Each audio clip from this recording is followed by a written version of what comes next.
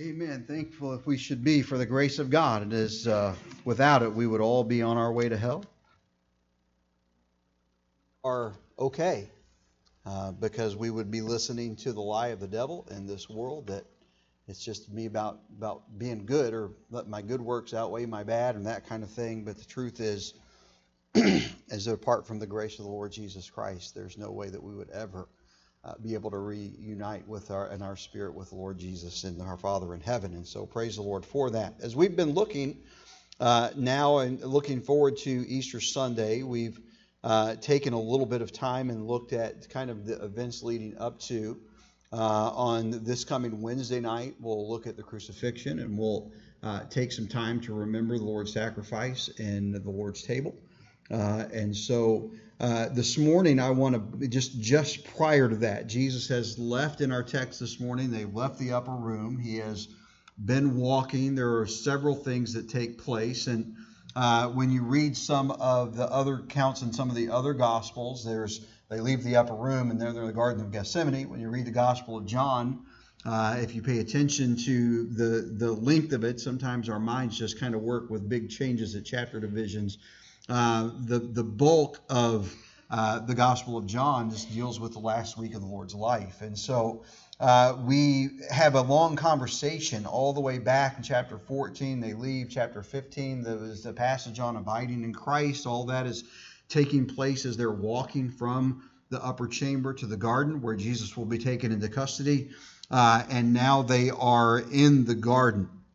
The entire 17th chapter of John, and we looked last week at the Lord's Prayer, not the model prayer that we think of when we hear that term, but the prayer that Jesus prayed as he's there in preparing to be taken into custody and then to give his life on the cross for us. The entire 17th chapter is that prayer. And I'm not going to re-preach that message. I just want to kind of get us kind of in the same frame of mind as we progress through the evening here. Because it's happening in the same night. He prays in verses 1 through 5 of chapter 17 for himself. He prays that God will enable him to bring glory to him, that he will be glorified. In essence, that he's praying, Father, help me now to bring this to conclusion. I've left heaven, I've put on human flesh, I've walked amongst men, I have healed, I have touched, I have preached, I have done all of the things that you've given me to do, and now I'm down to these final moments. Lord, help me to glorify you, that you might glorify me. In essence, what he's saying here is, help me finish this. Jesus understands, like no one else understands, the anguish that he is about to face, the price that he is about to pay. And it's not that in his humanity that he doesn't look and see what's coming and just as excited about it. I mean, he did pray, Father, if there's any other way, take this cup from me. But ultimately, he says, thy will be done. And it's not in our humanity wrong for us sometimes to look at difficulties that we are facing us in life and say, Lord, if there's another way for me to accomplish the will for my life that you have ordained, would you help me find it? But nevertheless, our prayer should be, Lord, thy will be done, understanding that God knows best what he needs to accomplish with our lives in light of eternity. So he prays for himself in the first 5 verses. In the next verses 6 through about 19, he prays for his disciples. He prays for those men that have been with him. Men that he has been investing in, men that he has loved, men that he has encouraged, men that he has at times has rebuked, men who he certainly has thoroughly at times confused, and yet he's right there with them, and they are with him, and they are, and he knows what they're about to go through. It's interesting to me that knowing that he knows he's about to be wrongfully arrested and tried. He is going to be convicted falsely. He is going to be beaten. He is going to be spat upon, ridiculed. He is going to have a crown of thorns jammed into his skull. And don't think for a moment that it was placed there gently. Nothing about what they did and how he was treated was gentle. And so he would be whipped. He would ultimately have to struggle under the weight of bearing that cross up the mountain. He would have to have help to get it there. then he would be placed upon it. He would willingly submit to the sentence, because it wasn't a sentence of his guilt, it was a sentence of our guilt. And he was there for that purpose. He would allow them, though all he had to do was speak a word, and relief would have instantly came, but we would have been forever condemned. As they drove the spikes through his feet and his hands, and then hoisted the cross and dropped it violently into the hole, so that many doctors that have examined it would believe that most of the joints, if not all in his body, would have become dislocated. Understanding the death on the cross is a death of suffocation. It is a death in which you cannot, in a downward position, draw a breath. You have to push up with your feet, with every push of his feet pushing against the pressure of those spikes that are piercing them. And he had to pull every pull, pulling against the hands, the wrist, the spikes through the nerves, the tendons, as he pulled to gasp and draw for breath until it was finished. But he did it. And knowing that that's coming, he prays for his disciples. His concern is that, listen, Father, they're going to have to witness this. They're not going to fully understand yet, though I have told them many times. You know, it kind of makes me feel better sometimes, because there are things that I hear preached or I read in the Bible, and I think, you know, I'm just not getting it. And then later on, it's like a light comes on, and all of a sudden I understand. And in essence, what Jesus is saying to me here is that, you know, that's okay. My disciples will turn the world upside down, and they have the same problem. And they got it directly from me. You're reading about it in my word. They heard it. They were able to interact with me, ask questions, and see my expression and do those types of things. He prays for his disciples. He knows the anguish that they're going to face. They're going to be driven apart. They're going to flee. Then some of them are going to watch up close his suffering. Others are going to watch from a distance. Certainly, even if they were trying to cautiously keep their distance, it's hard to imagine that they would not have, at least from a distance, seen him on the cross outside of the gates up on Golgotha. And he knows it's coming, and he prays for his disciples. Then, interestingly enough, in verse number 20, he changes focus again, and down through the end of the chapter in verse number 26, where he prays for believers. He prays for us. He prays for those that believe on him now, then, at that point in time, those that would believe in him in the coming days ahead, those that believe on him now. And the Bible tells us that Jesus is at the right hand of the Father making intercession for us. He's praying for us still.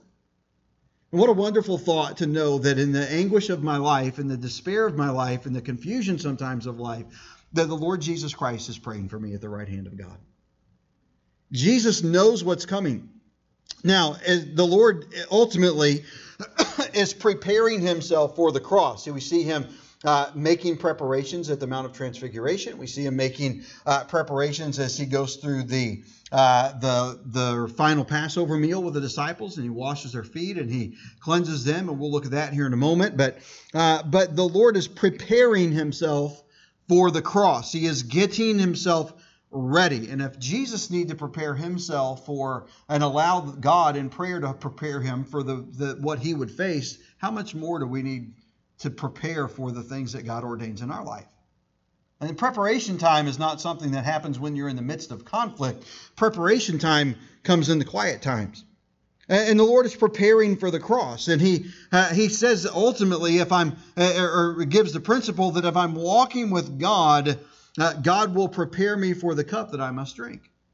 And as a Christian, I have to understand that if I would accept the hard things in life that God has ordained for me, realizing that it's part of God's plan to show his grace in my life, that those that do not know Christ would see God doing a miraculous work in me, even in the midst of suffering, that is a light that shines in darkness. Listen, when someone sees you go through a deep trial, suffer a great tragedy, deal with a horrible disease, and you do so with grace and with joy as you fellowship and worship with your God, that speaks to people something that they cannot understand.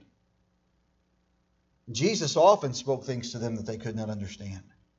If I walk with God, he will prepare me. You know, I think as I thought of ways to to illustrate this, I don't know that there's a better illustration than troops going to combat. In that environment, their commanders and their platoon sergeants and their company first sergeants and their whatever level of unit they're working at there, that's the battlefield is no time for preparation and training. There can be orders issued and commands to be followed, and there can be tweaks made and suggestions made, but that's not training time. That's life and death. And I think that oftentimes what we do as Christians is that we just kind of drift along and live easily in our Christian life. And then when we are faced with a battle, we succumb and are defeated, not because we did not have access to what was necessary to stand, but because we waited until we were in the heat of battle, until we tried to figure it out, and we ended up a casualty of the spiritual war that we fight. The troops are trained in the quiet times. They're trained in the fields, yes, but in garrison. We're taught in the classroom and then go out and put it into practice in the field. Corrections can be made, skills can be honed, and practice can be done, and all kinds of things can take place. And even those things in practice are dangerous. Men get deeply injured or even killed, oftentimes just rehearsing for the danger that they face. But the battle is no time for preparation. Time for preparation is now.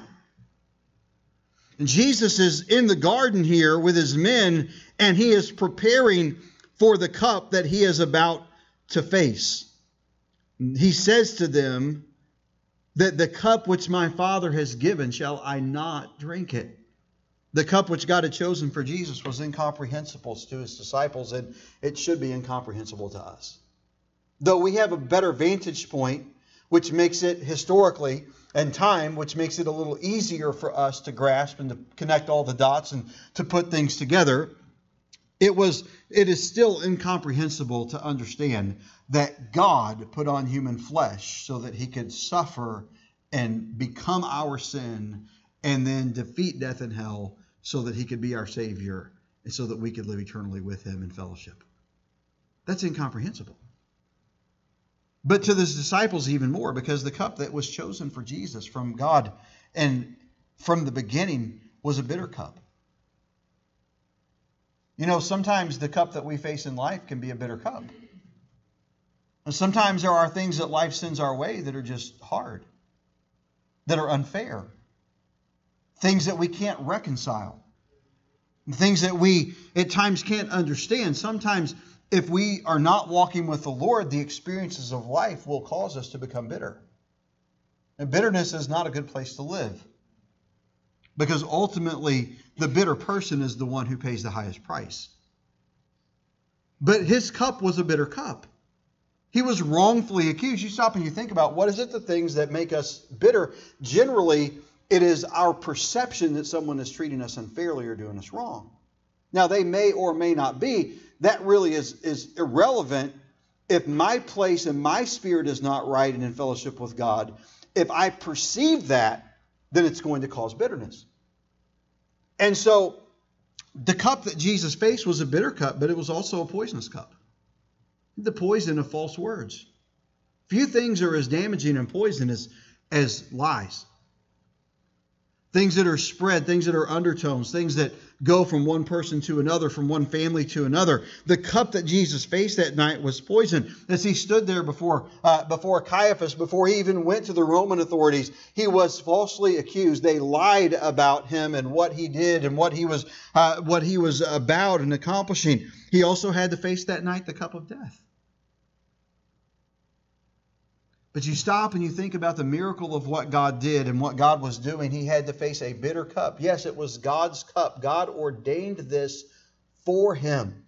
It was chosen by God for him. It's hard to understand. But that cup was bitter, and that cup had poison, and that cup ended up in death. But that cup was the cup that brought life eternal. Ultimately, what I don't understand is that what God ordains in my life that may be difficult can produce things that will bring blessings for someone in eternity.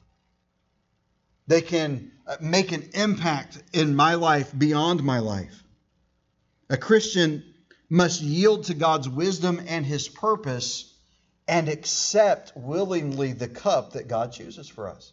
Now, I am not here this morning saying that if you love the Lord and you live for the Lord, that everything that happens from that point forward is going to be a hardship. Ultimately, and by and large for most people, God desires for us to enjoy the fruit of our labors. God wants us to enjoy the beauty of His creation.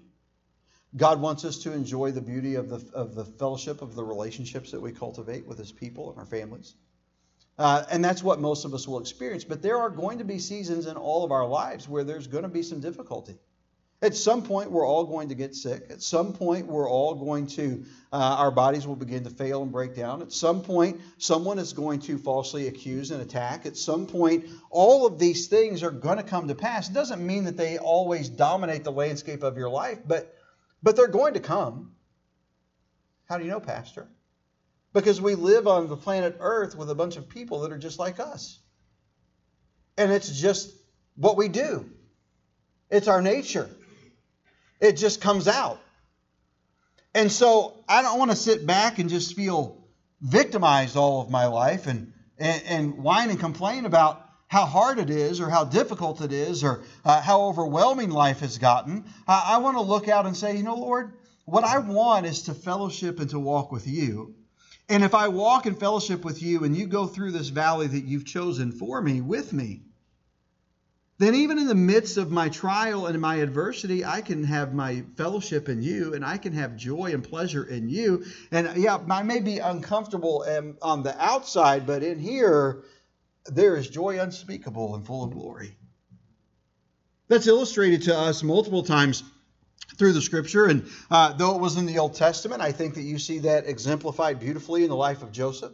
I think that you can see it in others. In the New Testament, clearly you see it in Timothy and Paul and many of those early church planters and founders and pastors that they sat in a prison cell and they sang the praises of the Lord Jesus Christ. They did not go out complaining, but yet they thanked the Lord that they were found worthy to suffer if it meant the furtherance of the gospel.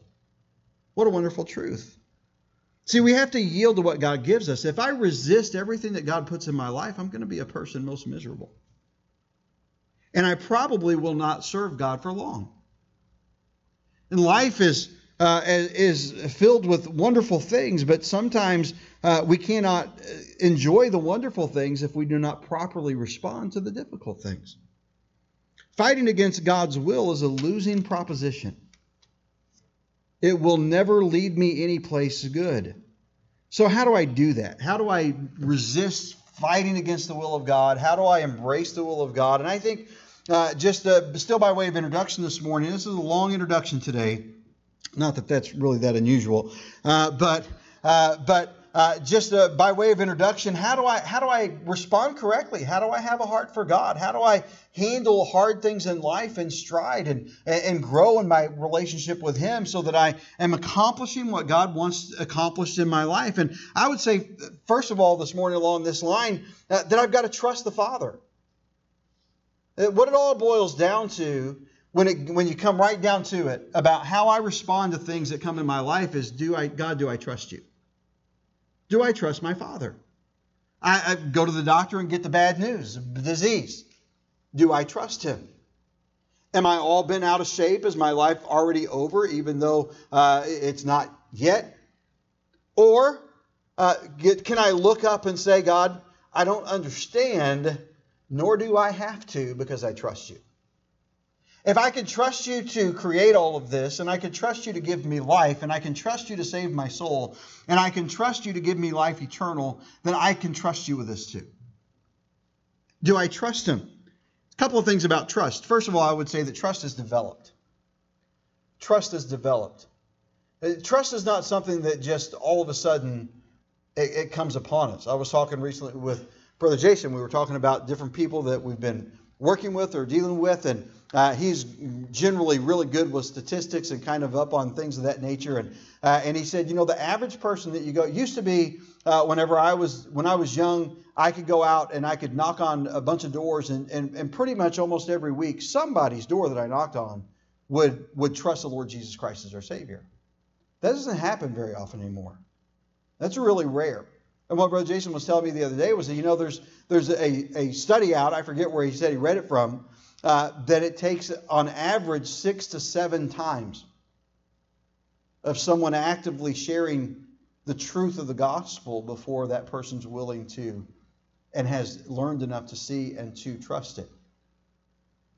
It takes the cultivation of relationship, which is interesting because salvation is absolutely about relationship.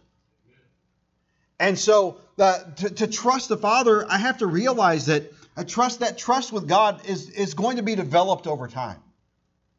The more that I know Him, the more that I experience Him, the more I'm going to trust Him. And that's the way that it is in our homes. That's why the home is such a beautiful picture. The home that God designed is such a beautiful picture of our relationship with God, because a father who correctly leads his family and loves his children and cares for them from infancy and teaches them and learns, disciplines them. I'll get it out in a minute. Disciplines them and develops them over the course of their life. That father has their trust. It didn't happen at the moment of birth, and they didn't understand it as it was being developed. But because of relationship, it was cultivated in their life. And that's the way that our growth and development in God happens. It happens through the relationship of salvation. It happens through experience, different experiences. When you are walking with God and you are learning Him and you are fellowshipping with Him, and then something comes up and God answers that prayer, God opens that door, that's an experience that builds trust in the Lord Jesus Christ. Secondly, I would say that not only is trust developed, but trust is devoted. When I trust someone, and I'm a hard person to win trust. It's not hard for me to kind of throw some things out there and see what somebody will do with it, but for me to get to the point where I just don't worry about it anymore and know that it's going to be handled, that's a hard place for me to get to. But how it happens is through relationship and through experience. When someone has proven, yes, Pastor, I'm trustworthy, when they're given a task and they perform it and they come through. On the other hand, many times people will the big moment will arrive and they bail. And then we're scrambling, trying to plug in gaps. And when that happens, same person several times over, then you kind of learn after a while, I better look somewhere else or I better have a backup plan, or I better, because otherwise something that everybody's worked hard to accomplish is going to fall apart. Trust is devoted. Once it's earned, it's not easily broken. Once trust is earned, it's not that the first mistake causes it to be broken. Once the trust is earned, it's earned hard, but it's broken hard. It's cultivated over time. And I would say this, whom I trust, I grow connected to. See, the more that I trust God, the more connection I have with God. The more connected He is to me, the more in tune He is with my life. So I need to trust the Father. Then secondly, I would say I need to talk to the Father. Jesus is talking to the Father here, but He's not really talking to Him to obtain an answer. He's not, and He does ask questions. He does ask God to do some things in His life, and He asks God to care for His men. He asks God some things for believers, but the overwhelming tone of His prayer of chapter 17 and what Jesus is laying out here now as He is now being taken into custody is that He is going to God for an answer, or not for an answer, but for fellowship. He wants fellowship. He needs the strength and the closeness of the relationship to carry him through the difficulty.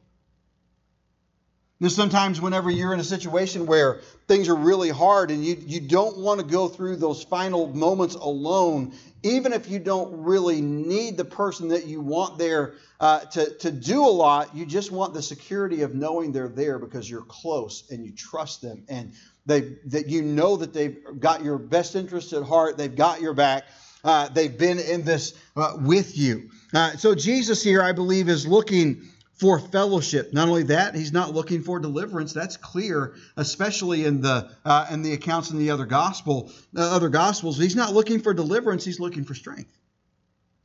Lord, help me to see this through.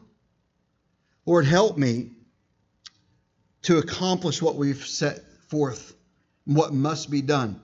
He's looking for deliverance. His will must become my will, is the message here. The will of God must become the will of the person who is connected with God. Thirdly, I would say that he then testifies of the Father. We must testify of the Father. If I'm walking with him, if I'm loving him, if I'm drinking from his cup, I'm going to do that. I'm going to be able to do that when I trust him, when I'm talking with him, and then that will lead to my testifying of him, a testimony of his goodness in my life. But Pastor, maybe you're going through a hard time. Well, that doesn't mean that God hasn't been good to me. Doesn't mean that God's not in the midst of it seeing me through. Doesn't mean that God's in the midst of it not giving me strength, that he's not giving me guidance and leadership. Then I can testify of his faithfulness. God was with me every step of the way. Yes, he led me through the valley of the shadow of death, but I did not need to fear any evil because God was with me. And all the way back to Psalm 23 and all the way through what God gives us throughout the Scripture and the testimony thereof is not a promise of easiness, but a promise of God's fellowship and presence in our life. We can testify of his faithfulness, and when I can testify of his faithfulness, I can testify of his mercy. Listen, the Father's cup may not always be sweet, but in light of eternity, it is always necessary. What he ordained for Jesus seems cruel to us, but in reality, it was necessary. And that brings us to the body of the message this morning. The Father's cup doesn't often fit into the package of modern day Christianity. But God's not in the business of adapting to us. He wants us brought into his image. We work, oftentimes you see people working really hard to make and recreate God in man's image. We try to create, what do I want God to be in my life? And then that becomes our image of God. But it doesn't work that way. God is the same yesterday, today, and forever. He has not changed and he will not change. And what God is doing is conforming us and molding us into his image. 3 thoughts this morning and we'll be done, and I'll give these quickly. First, the Father's cup is a cup of sanctification.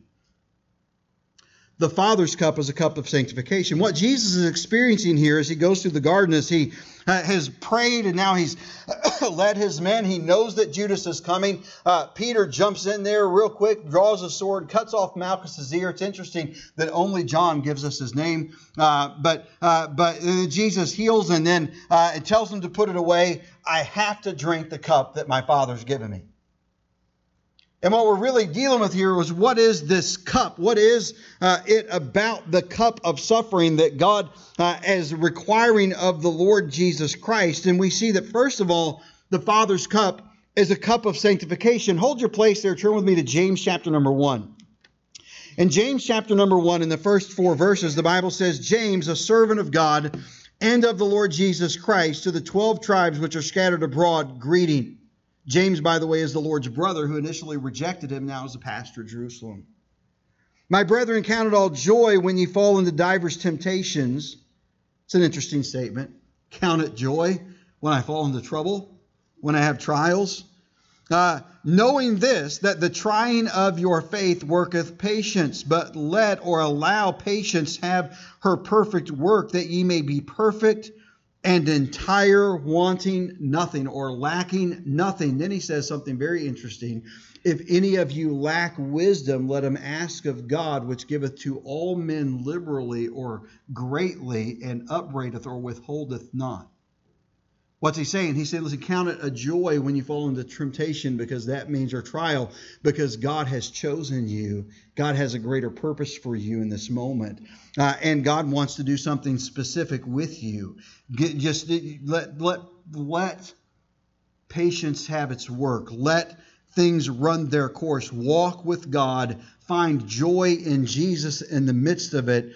let that patience have its perfect work, that you might lack nothing. It doesn't talk about material things. It's that I lack not those spiritual tools that are necessary to accomplish with my life what God is trying to accomplish.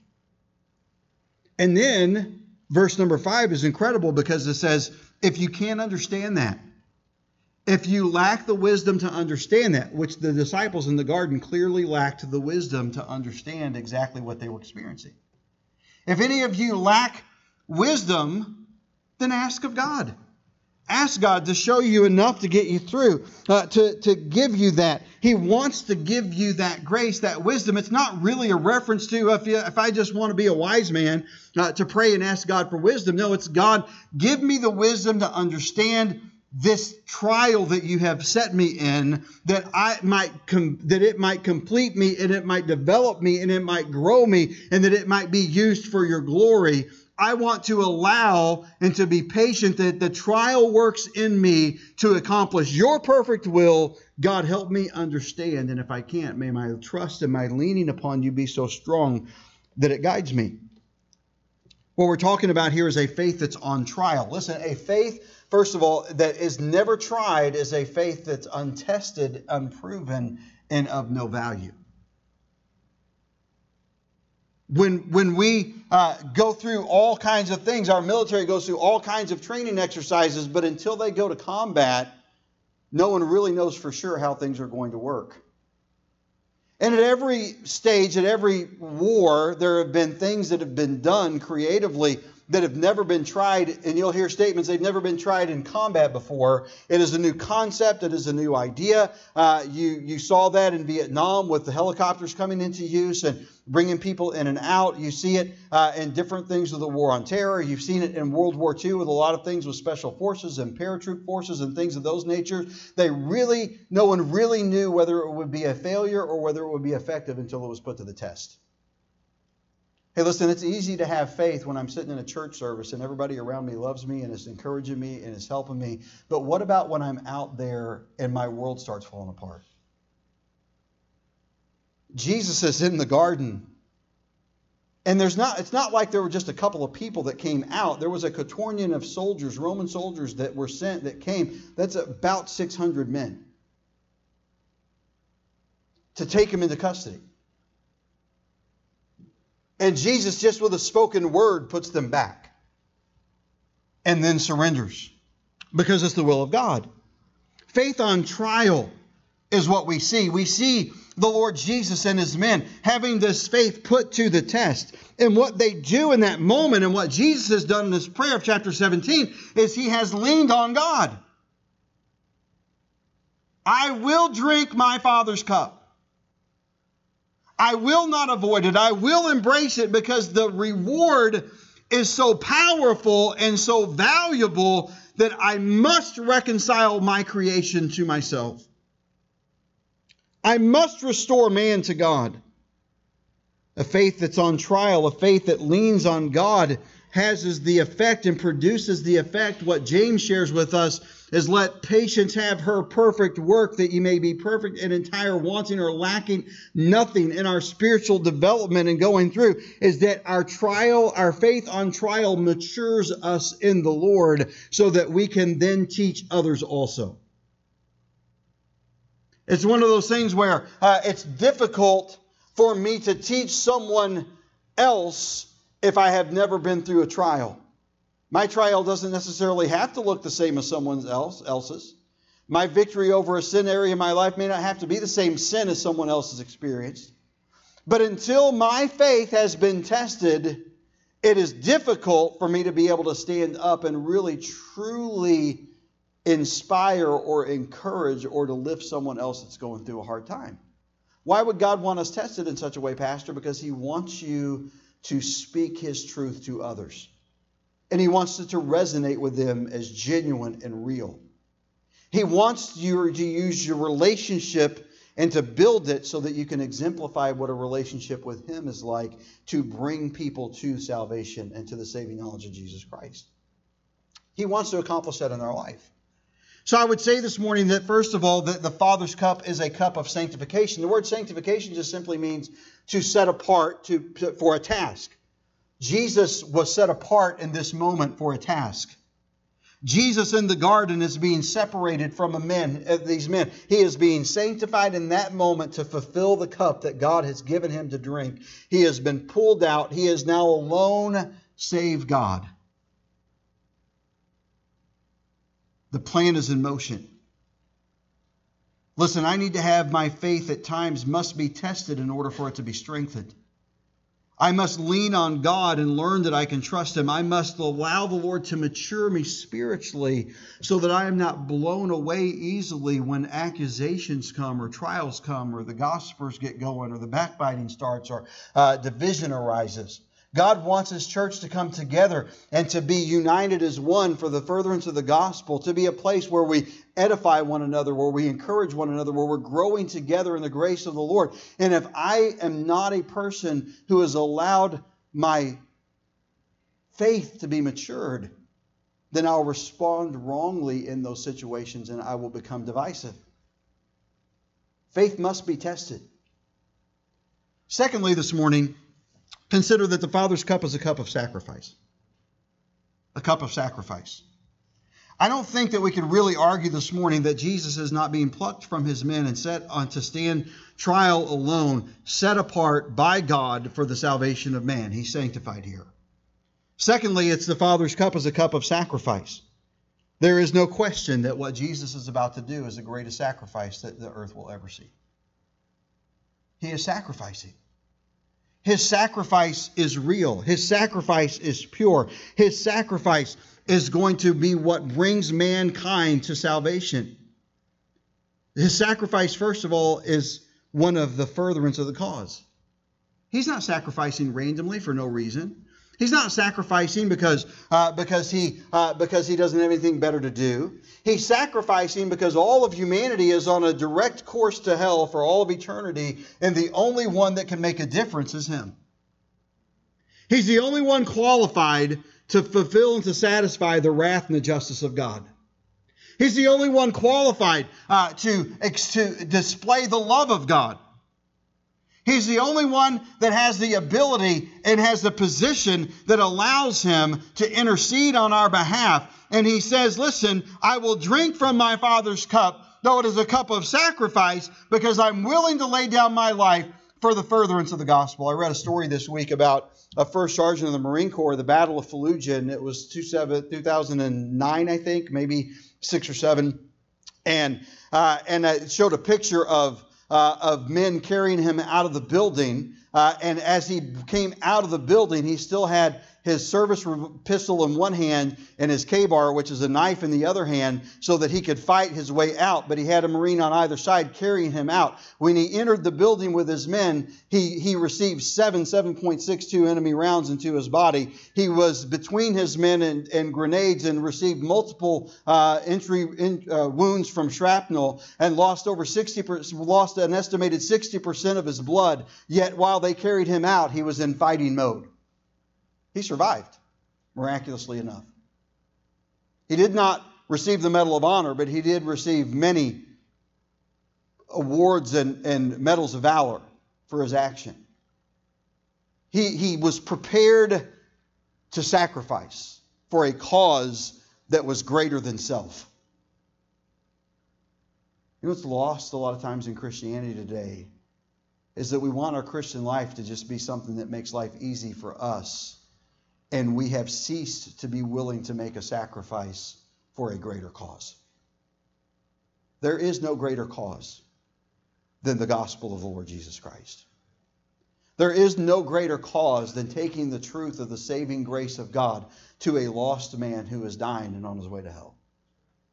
There is nothing greater that we can sacrifice our time, our energy, our money, our lives for than to do the work that God has given us to do. Drinking from the Father's cup is a cup of sacrifice. And I will not sacrifice if I do not believe in the cause. And it's easy to sit back and say, yeah, I believe in the cause, but are we willing to sign on the dotted line and go to war? There are a lot of people that would step up in our country today that would say, yes, I believe in the cause of freedom and what our country is fighting for, but we're not down at the recruiting station signing the contract.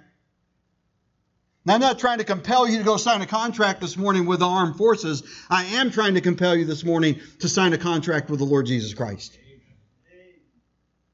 Because ultimately what happens worldwide, though we should do our duty when it arises and when a nation needs us, ultimately the greater need is the salvation of the lost around us. We must give our hearts to Christ. We must give our bodies a living sacrifice to Christ. We must go with Him into the garden and say, Father, I will drink from your cup. Set me apart to your service. I'm willing to sacrifice because I believe in the cause. Do you believe in the cause this morning?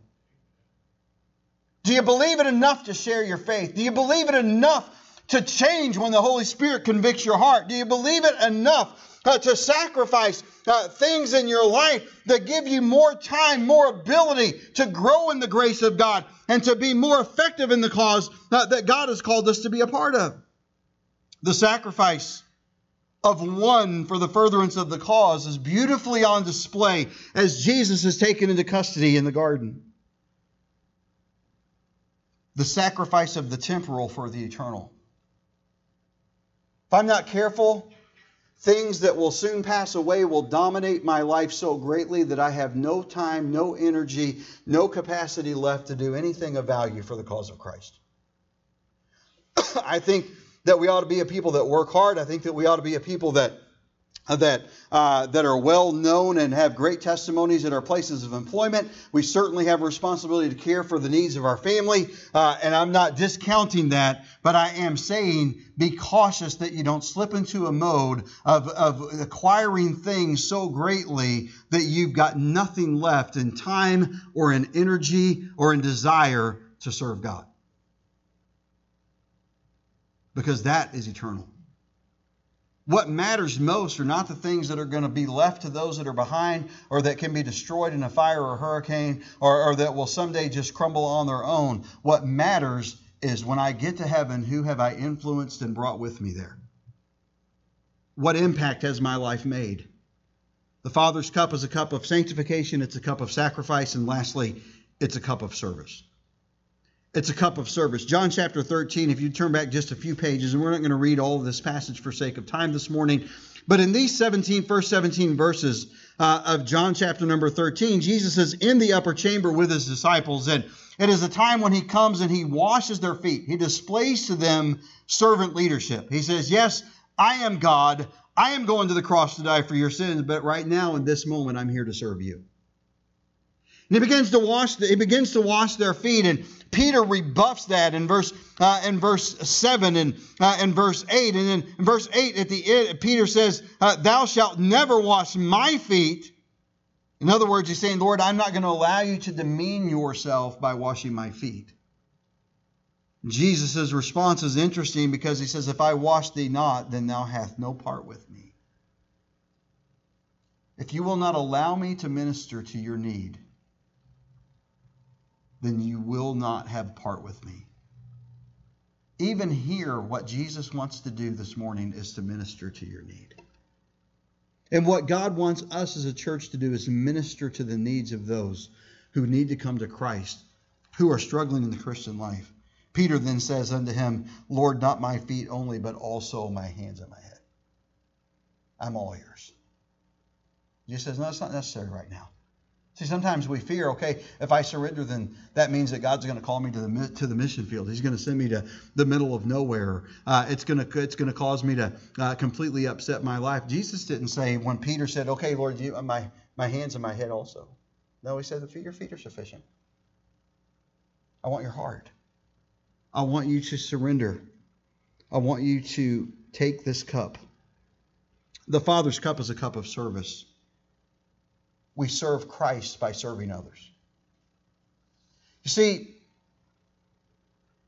devotional life, time in prayer, time reading the Lord's Word, time reading things that help grow us and develop us spiritually, that's necessary time. That's fellowship with God. That's worship with the Father.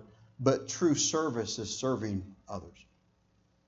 True service is reaching out to others. Serve Christ by serving others. I cannot fulfill the cup that God has given me to drink if I never serve another? How do I do that, Pastor? There are all kinds of ways to do that. It may be as simple as speaking an encouraging word. It may be as simple as standing in the parking lot and greeting people as they come in, helping someone find a seat, helping someone to make a repair that they can't make, and doing all kinds of, there's all, taking them the gospel. There's all kinds of ways to serve the Lord. There's no shortage. Serve Christ by serving others. Secondly, serve with no expectation of reward. In other words, I'm going to serve this person with no expectation of them turning around and reciprocating and doing something for me. I'm doing this for the Lord. I'm doing this because God led me. The reward that I want for service is people's lives coming to Christ. People allowing the Lord to move them, to stir them, to change their life, allowing the Holy Spirit to lead them, to guide them. Serve Christ by serving others. Serve with no expectation of reward. Serve genuinely, not to get, not to manipulate, not to drive or to force. Serve and lead gently as God puts people in our path. Serve with no expectation of reward. And then lastly, serve for God's glory, not self-glory. Serve for the glory of God. Sometimes people will do things, and if there's not a pat on the back from the pulpit, or there's not somebody out, and those things are not wrong, but we ought to do those things. But if my motive is the recognition of man, then my motive is impure. What I do for the Lord, I do for the Lord. And if man recognizes it and says, thank you, or that was a blessing, or attaboy, or here's an award. Every year in August when we come down to our anniversary time, we try to recognize a faithful servant within the church for that year. That's a good thing. But whether you get that award or not, whether you receive that award or not, you should be just as happy to just continue on serving the Lord, even if no one seems to notice, because what you do not for the glory of self and the pride and the praise of man, but to be a blessing and to honor God. That's what Jesus does here. He's taken into custody. He's headed to trial. In just a matter of hours, he will be flogged and beaten. He will begin to bleed. In just a matter of hours, he'll be on a cross. Seems so cruel. The Father's cup seems so brutal. And it was. But what it produced was life eternal. What it produced was the power for lives to be changed. What it produced was a reconciliation of all that Satan had deceived and destroyed back to God. Will I this morning say, Lord, I'm willing to drink from your cup? It's not a plea for trouble. It's not a plea for trial. It's not a plea for a crucified life. It is an acknowledgement of, Lord, you want from me to make and offer my body a living sacrifice to please you, to serve you, to live for you. It's an acknowledgement that God has a will for my life. It's an acknowledgement that God has a plan and a purpose for me. And it is a surrender to that plan, to that purpose. God, you have a will for me. I will commit myself to discover what it is, to make whatever preparations are necessary to carry it out, and to engage in the fulfillment of your will for my life. Drink this morning with Jesus from your Father's cup. Let's pray. Father, as we close this morning, Lord, I pray that you would meet with us now. Holy Spirit, I pray that you would strengthen our faith. Lord, I pray if there are some here that have never trusted you as Savior, that they will put their faith and trust in you today. Lord, Holy Spirit, I pray that you would bring great conviction and convincing to our hearts this morning. Lord, perhaps others are in a place where we've just kind of been drifting aimlessly along and not really fully committed to following and serving you, drinking from the cup that you've given. Or maybe we've gotten distracted by things that are temporal and we've neglected things eternal. Lord, may our lives be balanced and focused on that which is truly important. Lord, may you show us the way, and may you give us the grace to trust you.